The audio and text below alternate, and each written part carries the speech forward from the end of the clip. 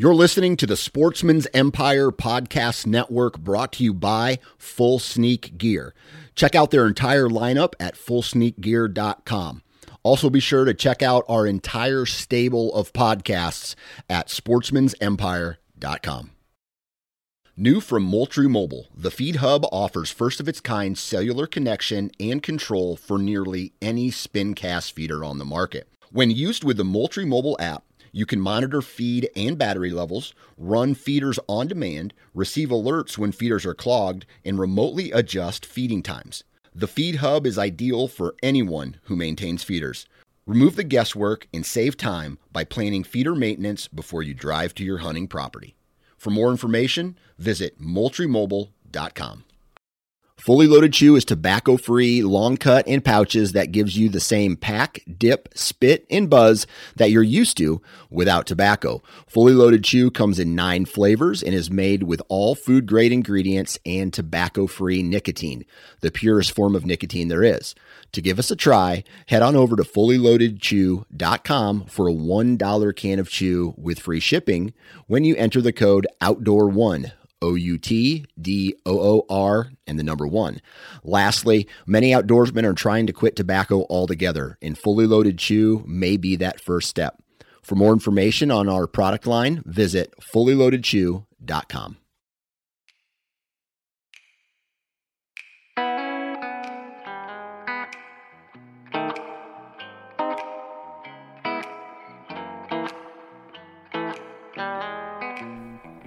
What's up, everybody? Welcome back to the O2 Podcast.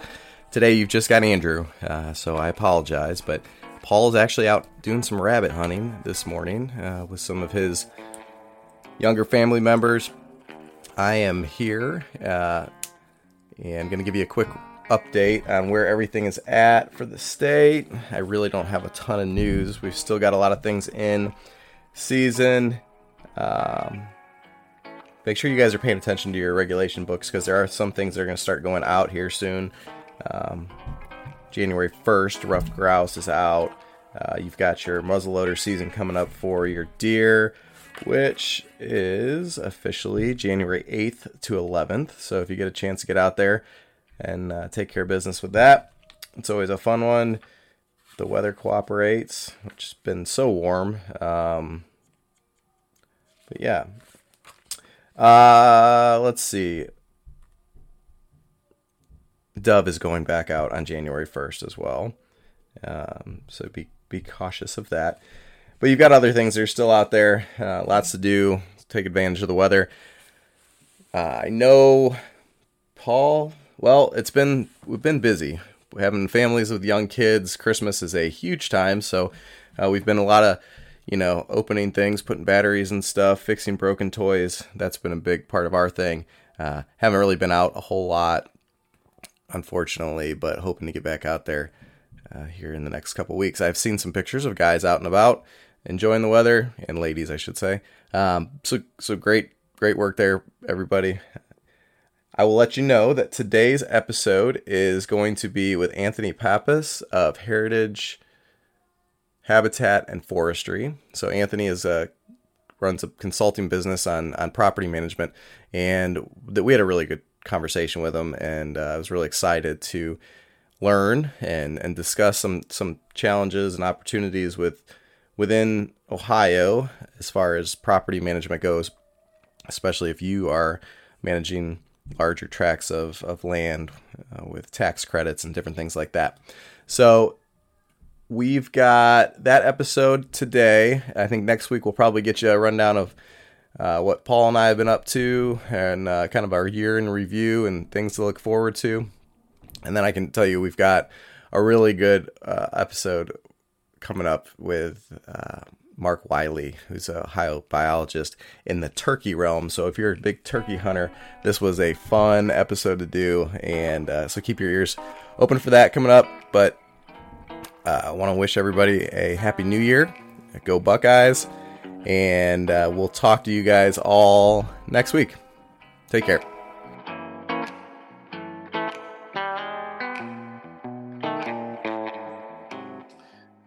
What's up, everybody? Today we are here with Paul and Andrew and our guest, Anthony Pappas of Heritage Habitat and Forestry. Anthony is joining us today. Hopefully we can keep the connection. He's out in the field. So Anthony, what's going on, man? How's it going, guys? Happy to be here. Yes, thank you very much. So now, Anthony, you reached out to us and when we found a way to get everybody put together. But do you want to give us a rundown of what Heritage Habitat and Forestry is? Sure can. We are a Central Ohio-based forest consulting company. We specialize in sustainable and comprehensive forest management. And what I mean by that is that we're not solely focused on timber production or cutting timber. Our focus is on multiple use wildlife forestry. We want to manage your woods in a sustained and comprehensive manner to improve both timber quality and wildlife habitat, but without a strict focus on timber only. There are lots of treatments that we can do that aren't necessarily timber focused, but are more wildlife habitat focused that we like to address when we're meeting clients on their property to manage their forest. So we're not a timber as king kind of business. We're more of a wildlife forestry oriented company that does work statewide in Ohio, into PA and West Virginia as well. And it sounds like a pretty specific line of work. So how do you get into that? What's your background in something like this? Well, I went to school at West Virginia University, proud Mountaineer. After that, I worked for a private timber consulting company in West Virginia for several years. Left that to go work for the state of Arkansas Game and Fish Commission as a habitat biologist, where I managed several 100,000 acres of property, state-owned land for wildlife forestry. So sort of what I'm doing here, where we manage the area for both timber production and wildlife habitat with a particular focus on wildlife habitat. That was the primary goal. That was the primary reason for a lot of our management recommendations. Then I left there and settled down in Ohio, got married, lived in my wife's hometown, and started my own company, Heritage Habitat and Forestry, where I took what I learned in both sort of the timber field and the wildlife forestry field and combined them. And that's sort of my niche here is providing landowners forest management that's not strictly based on timber production. We're not going into a property and seeing dollar signs and thinking, oh man, they could really earn a buck by cutting all this timber. Well, if the forest isn't ready for the cut, or if that's not the landowner's long-term, doesn't fit with their strategy and their goals, then that's not a problem. Our main focus is improving your quality of your woods to meet your goals and objectives. So are you working with landowners are these large tracts of land? Are they, small, parcels under 10 acres, or what's kind of the standard? Anywhere from 10 acres to tens of thousands of acres. Our average landowner size, I would say probably 20 acres. There is work we can do on small acreages. Just because you have a small woodlot doesn't mean that there's nothing you can do to improve the quality of your woods. Same goes for 10,000 acres. There's management treatments that would fit both and some that are different for both, but anywhere from 10 to 10,000 and with an average probably around 20. This show obviously all about hunting. So most of our people that are listening to this, I would assume that their main goal is going to be improving wildlife habitat for deer and turkey. So if I've got 20 acres, to say Southern Ohio, nice and hilly, and I come to you and say, okay, I want to improve the habitat for deer hunting. What are kind of the first steps? What are the things that you're looking at when you do that original or that initial kind of analysis of the woods? Well, the first step is meeting the landowner on their property and walking the woods with the landowner. The easiest thing to do is stand in the middle of your property and look up. If all the crowns of the tree are touching each other, you've got a closed canopy forest. Most likely it's over mature, and there's going to be very little available sunlight on the forest floor. You're going to be able to see maybe 100 yards through your woods. It's going to look more like a park rather than a forest because you've got way too much shade up top, no sunlight on the ground to promote a desirable understory. So really a big thing a lot of landowners can do, regardless of the acreage, is cut trees. You just got to know which trees to cut in which areas and the best methods of doing them. Because as a whole, a lot of the eastern U.S. is going to be over mature, over dense forest. There's not enough disturbance. So cutting trees, certain species in certain areas, we're not just going through and cutting everything we can find. There's a place and a time for certain species just to improve the available sunlight on the forest floor. We want it to be hard for you to walk through your property. Now, you might have four-wheeler trails here and there, but over the grand scheme of things, you want it to be thick, and preferably thick in native species, blackberry, or you get some shrub development like dogwoods or hop hornbeam, musclewood. There's all sorts of these different species that we're going to try to promote in these sunlight opened areas from removing some overstory trees, especially ones that are less valuable to wildlife, like red maple. You cut a patch of red maple, and maybe underneath, depending upon what's in your area, we'll see a development of a desirable understory in the form of brambles and briars and some shrubs. So really, sunlight manipulation. That's the name of the game. Anyone can do that on any size acreage. So on the flip side of that, if you were to say pick up 10, 20 acres of old farm ground that has nothing on it, and you build a house and you want some area in the back to work with, or you don't build a house, whatever, you just let it grow and it'll just turn into a forest over the next 40 or 50 years? Or is there something you do to help improve,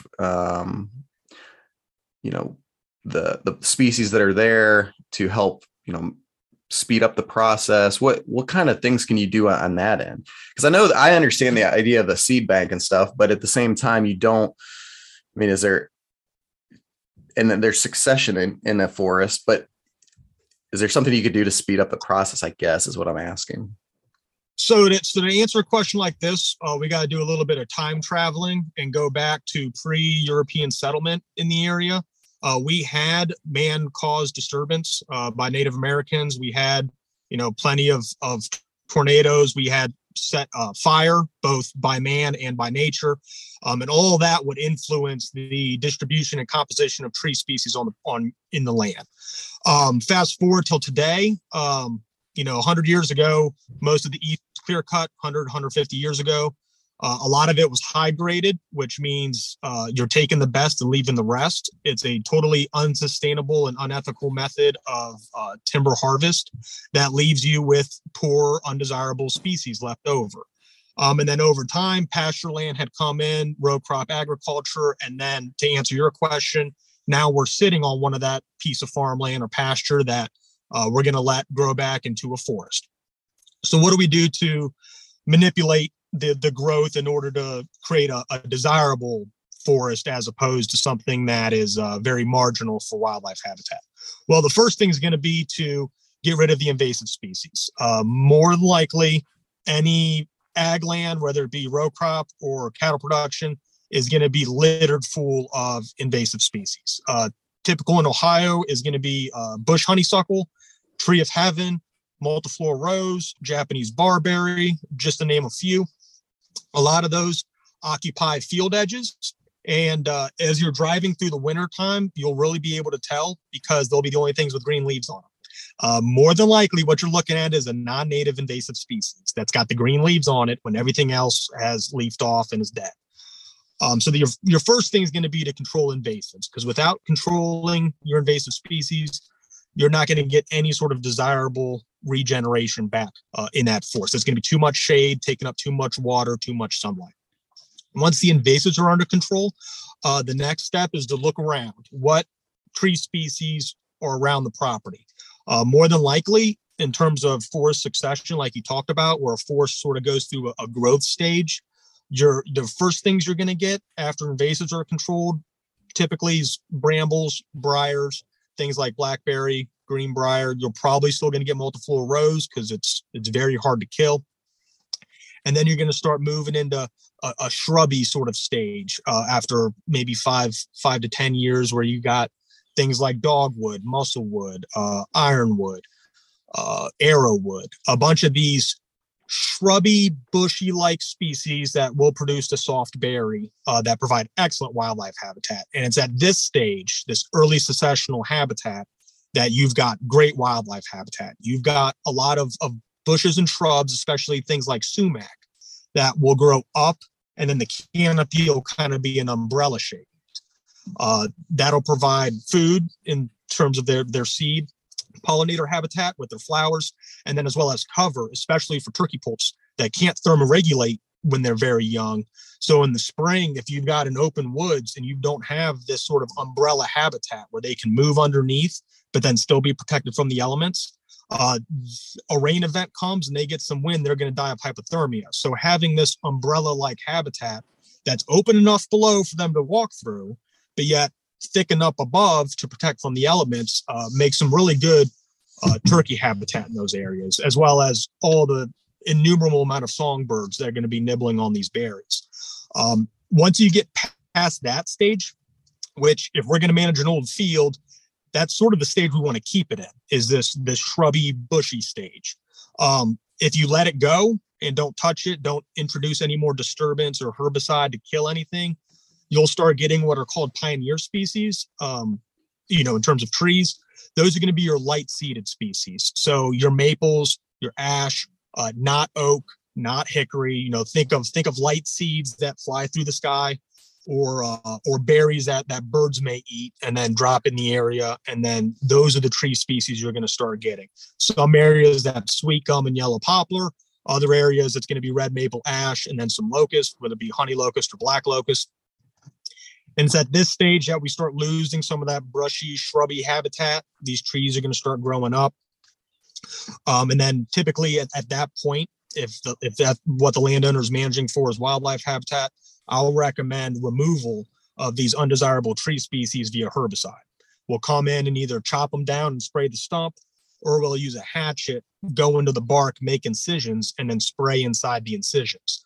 And that'll remove these tree species and set back succession so that you maintain this shrubby, bushy old field that produces very good food and cover. Without using herbicide, naturally it was fire. This podcast is not the time and place to discuss prescribed fire in terms of the regulations for it and when to do it, where to do it. That could take up a whole, hour-long conversation in of itself.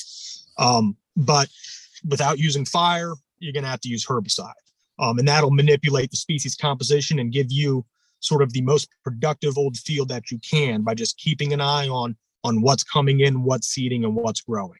What you don't want to do is just sit back and let it go, because you're going to end up having a lot of invasive species. It's going to end up growing into a forest of shade intolerant species that are not very productive, like red maple and locust, stuff like that. So when it comes to controlling invasive species, I guess let's take one step back. Can you give us a brief rundown of the difference between a native species and invasive species? And I'm going to tell you right now, personally, I have a little bit of an issue with how this is done, because to me, at some point, everything that is native, considered native now, was probably invasive. Like it came from somewhere and it had to, come in and take over. But can you just kind of give a rundown of what the actual, what people mean by that when they say native versus invasive nowadays? So to make it even more complicated, there are such things as native invasives. So I will back up even further, and just a brief explanation. Native, non-native is pretty self-explanatory. Native species, red maple. Non-native species, Japanese barberry. A native species, eastern red cedar, Osage orange. They can be native invasives. They're not supposed to be growing in these big thickets. You shouldn't have 3 or 4 acres of nothing but red cedar. You shouldn't have 3 or 4 acres, nothing but Osage orange. Because fire's taken out of the system, these native species can turn into invasive by occupying sites that they otherwise wouldn't have occupied under nature's disturbance regime. So that gives you the native, non-native. You can have native invasives, like I previously mentioned, and then your non-native invasives. A lot of ours come from Asia. You can tell by a lot of the names. It's either Chinese something or Japanese something, Oriental bittersweet, tree of heaven, multiflora rose. But the main thing with that is they'll outcompete your native species that have been here for centuries. A lot of what we see in agricultural Ohio and cattle farm areas is a lot of invasive bushes and shrubs. A lot of them come in via farming equipment. Others are from shipping containers, just from international trade. But they do really great in agricultural settings. They get, a lot of that sunlight because you've got these open land of row crop and cattle, and then they'll slowly start making their way through the woods and out competing your native species. Does that sort of answer your question? Yeah. And just the idea that what is native considered, plants that were here when the Europeans arrived forward?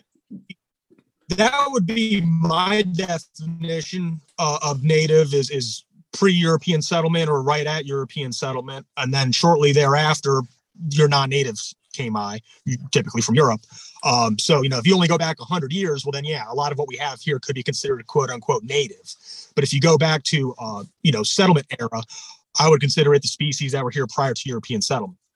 A lot of what we've gotten really only in the past 100 years, since the early 1900s with the explosion of international trade.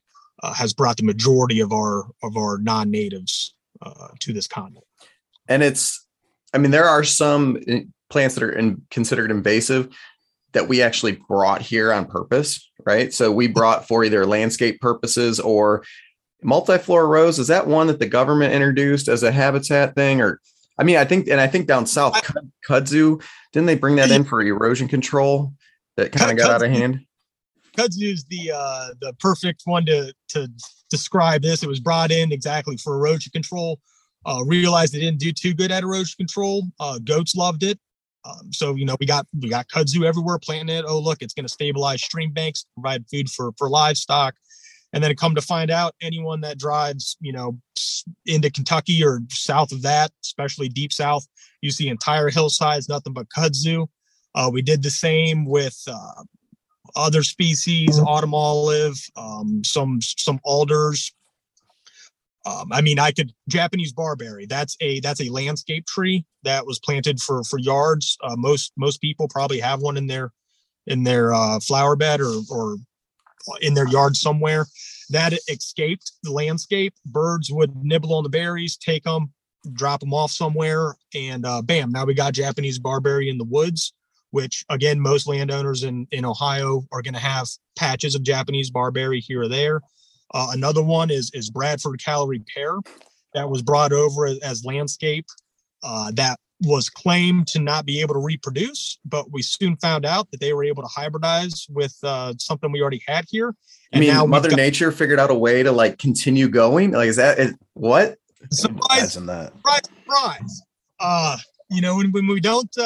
you got to make sure if you're, even so, this is a good time to talk about planting trees. If you're one to reforest an area or plant some wildlife specific trees, even if they claim, this thing can't reproduce or it's not going to cause an issue, it's not going to escape into your woods. Well, that's the same thing we said about a lot of species a couple decades ago and even recently that have escaped into the woods and have hybridized with other things. Mother Nature has a way, like you said, of continuing the cycle. So I always recommend that you look to a local nursery that's got local stock on trees or plants, shrubs, whatever it may be, that grow in this region. If you take something from Kentucky or Illinois or Michigan and try to plant it in Ohio, even that regional variation, may not survive just the different soil type and temperature that we have here. Or you're might be introducing something that's only found, say, in Michigan or Kentucky, Tennessee, mid-South, and you're trying to plant it here for wildlife, and then it does escape. You don't want to be that guy that is the reason for a certain species X, that had gotten out over the landscape, and we look several decades later, and it's like, oh, that's when it started. So I always recommend, local plants from local nurseries that are from this area, not something that you can buy that's exotic, that claims to be a one size fits all great wildlife tree. You got to plant this because they're gonna eat the crap out of it. Well, if it's not native, I'm not recommending it. That's, you're doing that at your own risk. So when it comes to planting trees, since you kind of got into that idea, you go through, you find some native trees that you'd like. You said go to a nursery, local nursery or something. am I going down to Lowe's and picking out some, different oak species, or if you've got 100 acres, even if you got 20 acres that you're trying to throw some trees on, that can get real expensive real fast. Is there any, like, I don't want to say cheaper option, but you know what I'm saying, more economical for doing large scale? So if you're doing large scale, what we would consider reforestation, you're taking a site that's not forested and you're going to, reforest it. The first thing you got to do is make sure that the soil type is conducive to what you're wanting to do. There are soil tests and soil surveys you can do to figure out, if this is even a site that we're going to be able to grow trees on. If it's an old strip mine site, you probably won't have that good of luck. If it's an old creek bottom that was pasture at one point and you want to convert to woods, well, you probably got some pretty good soils down there, depending upon past use history. It could be two totally different things going from an old strip mine site or an old ag land site that you're converting. In terms of the trees that you're picking, I try to stay away from big box stores because we don't, where did those trees come from? Where do they grow at? Obviously, those stores don't have their own nurseries. They're buying them from someone else. We don't know where those are coming from. And there have been instances, without going into, naming names, that some stores would purchase trees from nurseries and then later found out that those trees they purchased had a disease that wasn't native to the region that they're selling the trees in. So we had a sort of nation, switch from one side of the country to the other, introduce this new disease, from this stock of trees. That's why I'm always going to recommend local. A lot of state nurseries, a lot of states run their own nurseries. That's a great resource to start. They'll have native species there. They'll have them in quantities that would make sense, especially if you're doing more large scale stuff. And then in terms of funding, there are some funding opportunities available through EQIP, the Environmental Quality Incentives Program that's ran by the NRCS, Natural Resources Conservation Service, that's underneath the USDA, Department of Ag. EQIP is a financial program put out by it's funded by the Farm Bill in the prior year that will pay for conservation practices on your land. You would be applying to your local NRCS office saying, this is my property, this is what I'm wanting to do. I've got a forest management plan in place or a wildlife habitat plan, some sort of approved plan that recommended I plant these trees in this area at this spacing. And then it's a ranked, usually depending on the practice, it could be a ranked application where you're competing with other landowners in your area for the money. That would go to fund these conservation practices. Tree planting is just one of them. You could also get funding for invasive species control, for TSI, timber stand improvement. There's a multitude of different conservation practices that you could potentially get funding from by having an approved management plan in place and then applying at your local NRCS office. If you just Google NRCS Ohio, you'll be able to find your local office. You could call them and they can explain it in probably a lot better and much more detail than I can.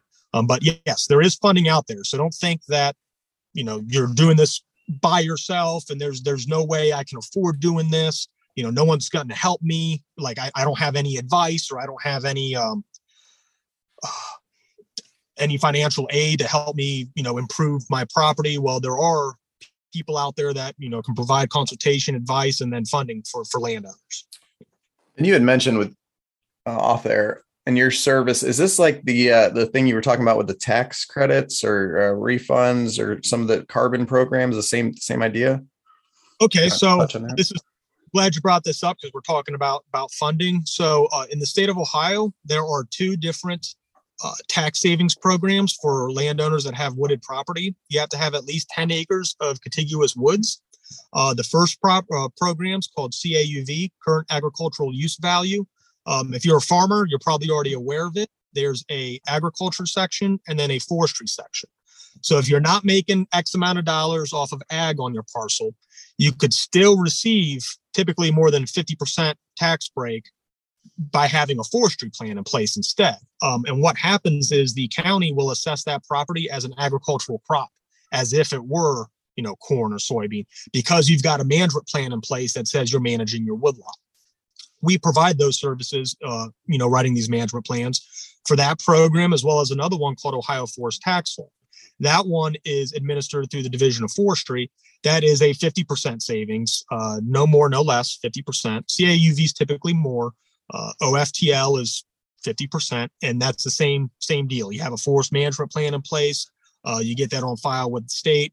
Your tax rate gets cut by 50% on your qualifying acres, and that could help you, with a lot of your conservation practices that you're doing on your property.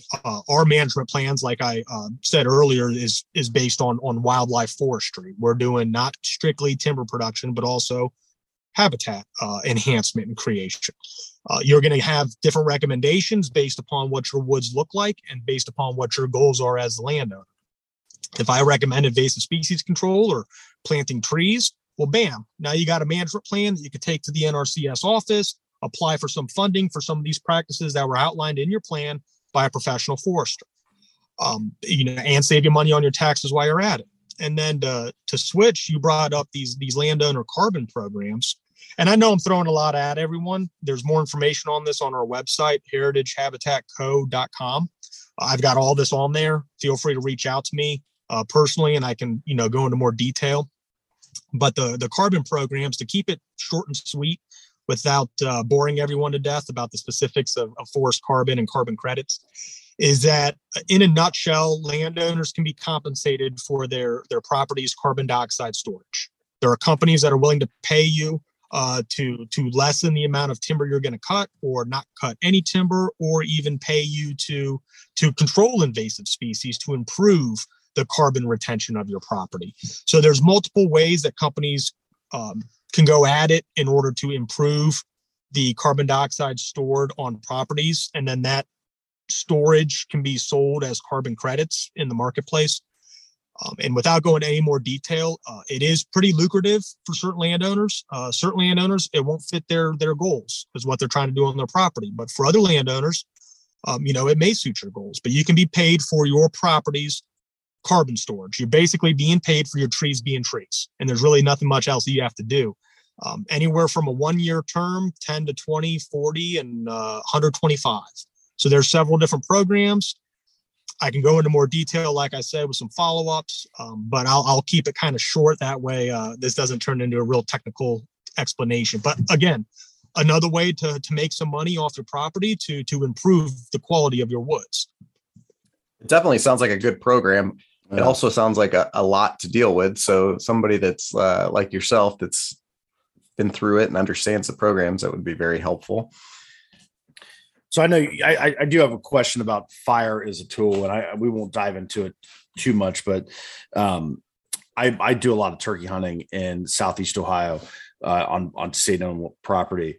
And last year, a spot that I've hunted for a decade, I go into, and it is like a barren wasteland. Some prescribed burns had gone on, and some of the people that I were hunting with were like, this is terrible. This is bull crap. And, I kind of have like a basic understanding of why we burn. And then, so what is when the state or someone landowner goes in, they do a prescribed burn, what is the immediate benefit? How long does it take to wildlife? And then what is kind of the benefit to the hunter, and how long does that take? Okay. Well, I'll start with saying that not all properties are going to be suited for prescribed fire. Mm-hmm. Depends on your specific area, your specific site, and what species are growing on your property. Fire is definitely, I would primarily use it as invasive species control, and then for resetting back vegetation for that early successional habitat. If done, in the spring, if we're talking spring fires here, because we brought up turkey hunting, that initial fire goes through, it cleans up a lot of the leaf litter, a lot of your down woody debris. It'll look pretty barren for maybe a couple weeks, depending upon, the soil temperature, how hot it is outside, and how much rain you've got. But shortly thereafter, you're going to see a flush of fresh green growth, stuff that's going to be packed in nutrients, especially for wildlife, because it is fresh growth, as opposed to a property that hadn't been burned in 50 years. All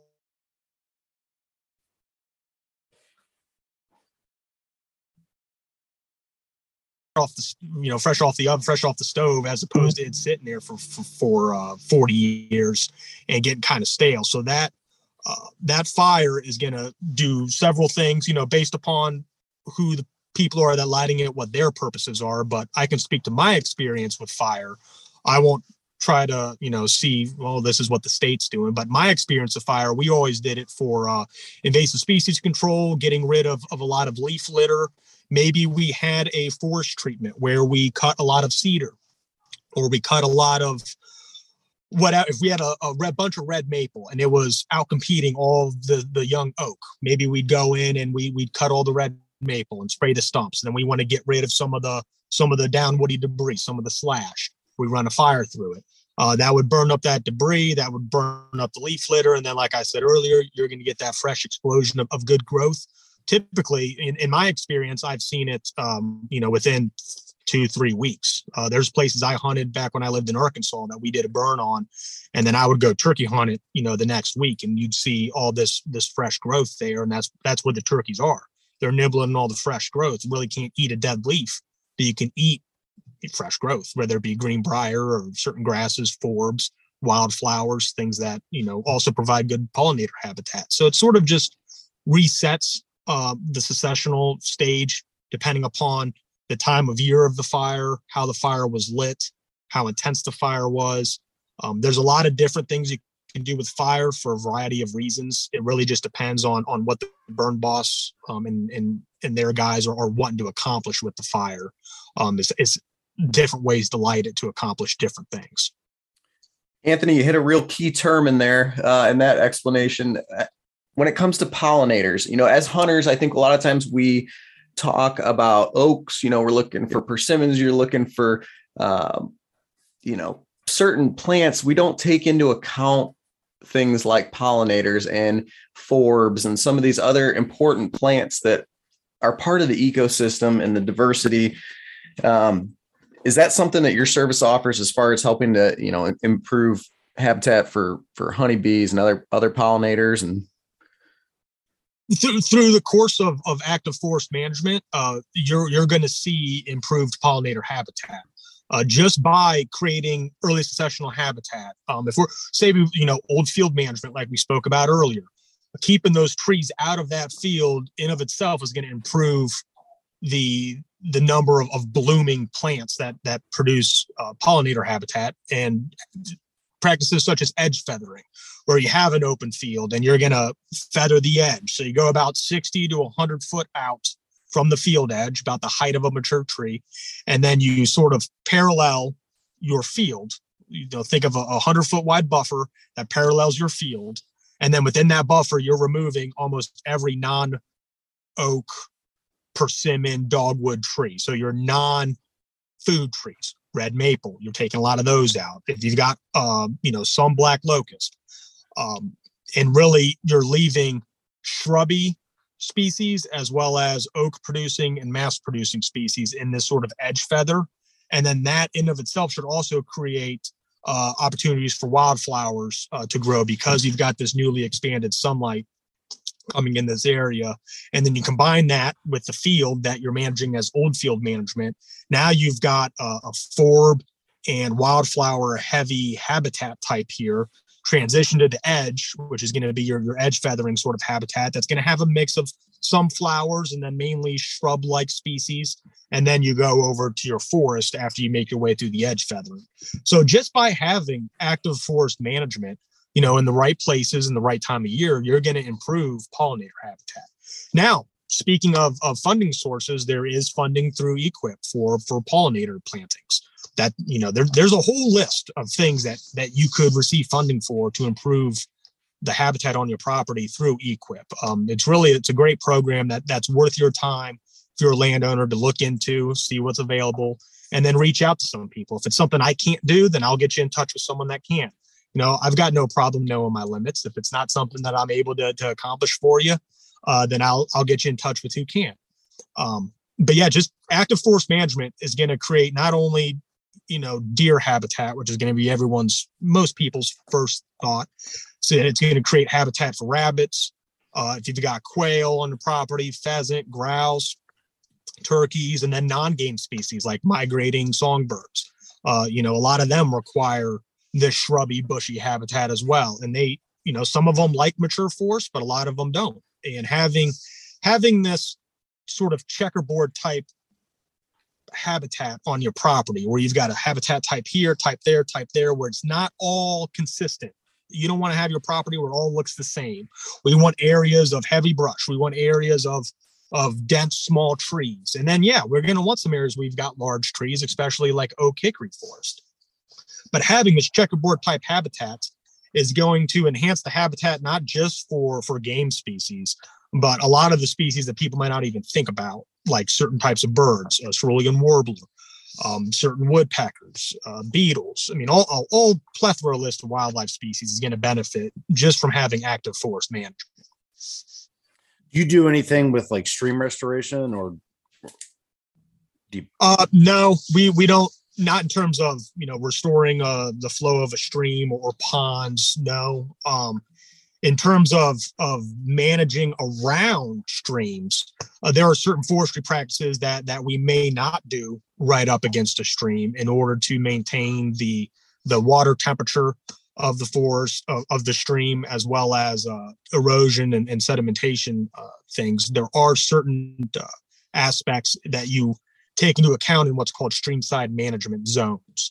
So you might have an area that you're cutting timber in. Well, we're going to run a 100-foot buffer that parallels the stream. We're going to call it a streamside management zone, SMZ, that we're not going to take any trees, or we're going to take fewer trees than we are on the rest of the property, just to maintain sort of bank stabilization and some erosion, as well as, water temperature and the health of the stream as a whole. But in terms of, if someone wants to put in a pond for wildlife, I'm not your guy for that. But I get you in touch with someone that is. So, I want to help landowners as best they can, even if they, don't hire us. I'd like to help you out, as best I can, get you in touch with whoever it is that you need to be in touch with. One thing that just came to my mind, we're talking a lot about invasive species, and we're talking about plants, right? Invasive species come in different forms, though. And I think everybody in Ohio is probably well aware of the old emerald ash borer and the devastation that it caused over the last, 10 or 15 years. But when it comes to managing invasive insects, on whether it's for forestry or wildlife purposes, is that something that you help with, or is that something, you don't want to go out and, be putting insecticide in every tree over 100 acres. Is it something you manage? And I know, you've got the hemlock woolly adelgid, you've got the spotted lanternfly that, starting to pop up. You're going to have the emerald ash borer forever, as far as I'm concerned, but there's other bugs out there to be concerned about. Is that something, you include in your management programs? So, kind of take it case by case. If you're talking emerald ash borer, the something you could do that immediately sort of mitigates the damage it would cause is to thin out your ash trees. If you've got a dense forest of, if say you still have live ash and it was a dense forest of live ash, well, that's going to make a prime candidate once the borer gets there to just bump from tree to tree to tree. So the management recommendation in those areas is to thin out your ash, improve the amount of sunlight reaching, improve the amount of wind. If you're talking fungal diseases and stuff like that, just having more sunlight and more wind move through the woods is going to, keep some of that stuff at bay. And if you're talking beetles and insects and borers, same thing. You want to thin out your woods so it's not as easy for them to move from tree to tree, property to property. Same goes for some non-native bark beetles that may attack pine trees. If you've got a dense stand of pine and you're realizing there's some pine beetle that's attacking your pine plantation, well, then maybe it's time we need to thin this out and salvage what we can, and then hope that our thinning is going to lessen the extent of the beetle's damage. So again, just by having active forest management, you're going to improve the health of your woods in terms of more space, more sunlight, more wind moving through your woods to lessen the effects of some of this damage. In terms of gypsy moth, spotted lanternfly, and insects like that, really, it's not feasible for a landowner to treat his woods for an insect. The cost will be phenomenal. Some states like Pennsylvania are actually spraying for gypsy moth because they've got a pretty bad problem over there. But In terms of what a landowner can do for that, very little other than keeping an eye on your woods, seeing if it's showing up, and then taking proactive measures such as timber thinning in an area. Or if you realize, oh, it's already here, this tree's being attacked by this bug and it's moving this tree, well, then let's hurry up. Let's get a salvage operation, remove those trees, remove the trees directly adjacent to it. That way you've kind of maybe have staved off the attack. So there's just a multitude of benefits from cutting trees down. But in terms of the insects, everyone's different in regards to what trees they're attacking, and the management procedures for that. The Forest Service has a thing called Pest Alert. And if you do Google Pest Alert fact sheet or something like that, you'll see these little 1 or 2 page documents that they'll put out that explains, look out for this bug. This is the trees it attacks or the plants that it attacks. This is how it kills it. And this is how to mitigate the damage. So everyone's different, just like every property is different. It's never a one size fits all approach. But there are things that we can do as land managers to improve the health of the woods as a whole. And that would help mitigate some of these, future attacks by invasive plants, insects, or wild pigs, all sorts of things. What are we missing? Is there anything that we haven't covered? I mean, we could probably talk about this all day. Paul and I both have worked in the green industry for a while and understand a lot of the discussion points there, and as far as the ecosystems go and stuff. But is there anything else that we need to cover, or Paul? I would say just go ahead, Paul. No, this is a good interview. This is great discussion. I would say just sort of as a closing point that most properties in the East, we do need to cut trees. It's just a matter of knowing which trees to cut, why are you cutting it, and the benefits of removing it. So it's never willy-nilly run through the woods with a chainsaw and just cut trees because Anthony said so.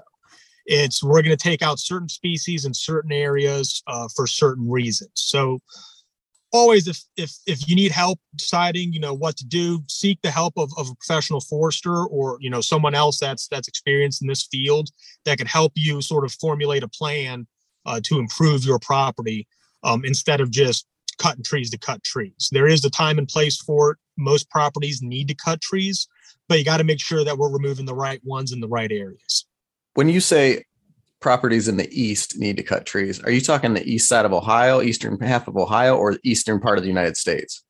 Eastern U.S. Okay. Anything west of the Mississippi, totally different ecosystem and forest types out there. I'm inexperienced in those forest types, so I won't get into, Western forest management.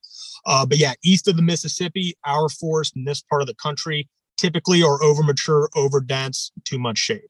Gotcha. Yeah, Well, I think it's important for even small property landowners to come up with some sort of forest management plan. So yeah, even you're not going to hire someone to go do it. If you want to go do it yourself, there's apps that will show you, will do their best to help identify trees and plants on your property by taking a picture. Download some of those, get a field book, and then just do some research on your own. Maybe look at Ohio State Extension, West Virginia University Extension, on some of the publications they put out for deer habitat management or emerald ash borer control. Sometimes, landowner, you might be able to do it yourself. Just walk out on your property and just learn what you're looking at, learn what the benefits are of those certain species, and then learn your invasives and then how to kill them. There's a lot of things you can kind of do on your own with the internet now, and with a lot of this university publications that can really get you a good start on managing your property. With your service, you can give us the program all the way, the whole 9 yards of the management program to the end.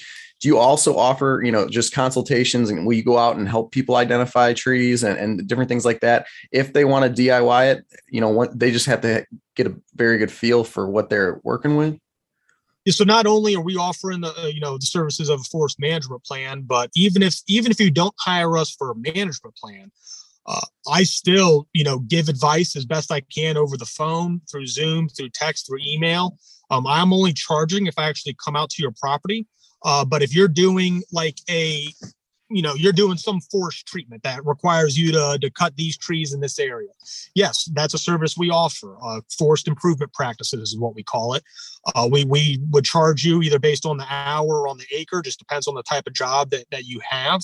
And then we would come out with you and help fulfill whatever it is, the treatment that you're trying to conduct. So not only are we writing management plans, but we will do some of the field work depending upon, location, size, and what it actually is. But in general, once we write a plan for the landowner, I don't want that to be the one and only time that we've had a conversation about forest management. He can call me, a year from now or 10 years from now. Just remind me who you are. And, if you've got questions about the management plan or something you saw on the internet or this publication or something you wanted to try that you saw in NDA or NWTF put out, call me. Even if you don't hire me, I'm not charging for phone calls or Zoom things, FaceTimes. I just try to help landowners improve the health of their woods for both wildlife and for timber. So, use me as a resource. Don't think it's just a one and done kind of service. Wonderful. Give us your website one more time, Anthony. Yeah, how people can find you. Okay, so company's Heritage Habitat and Forestry. Website is heritagehabitatco.com. That's CO. Email is heritagehabitatco@gmail.com. And then we're also on Facebook, Heritage Habitat and Forestry. And then you can call me directly at 330-419-1769.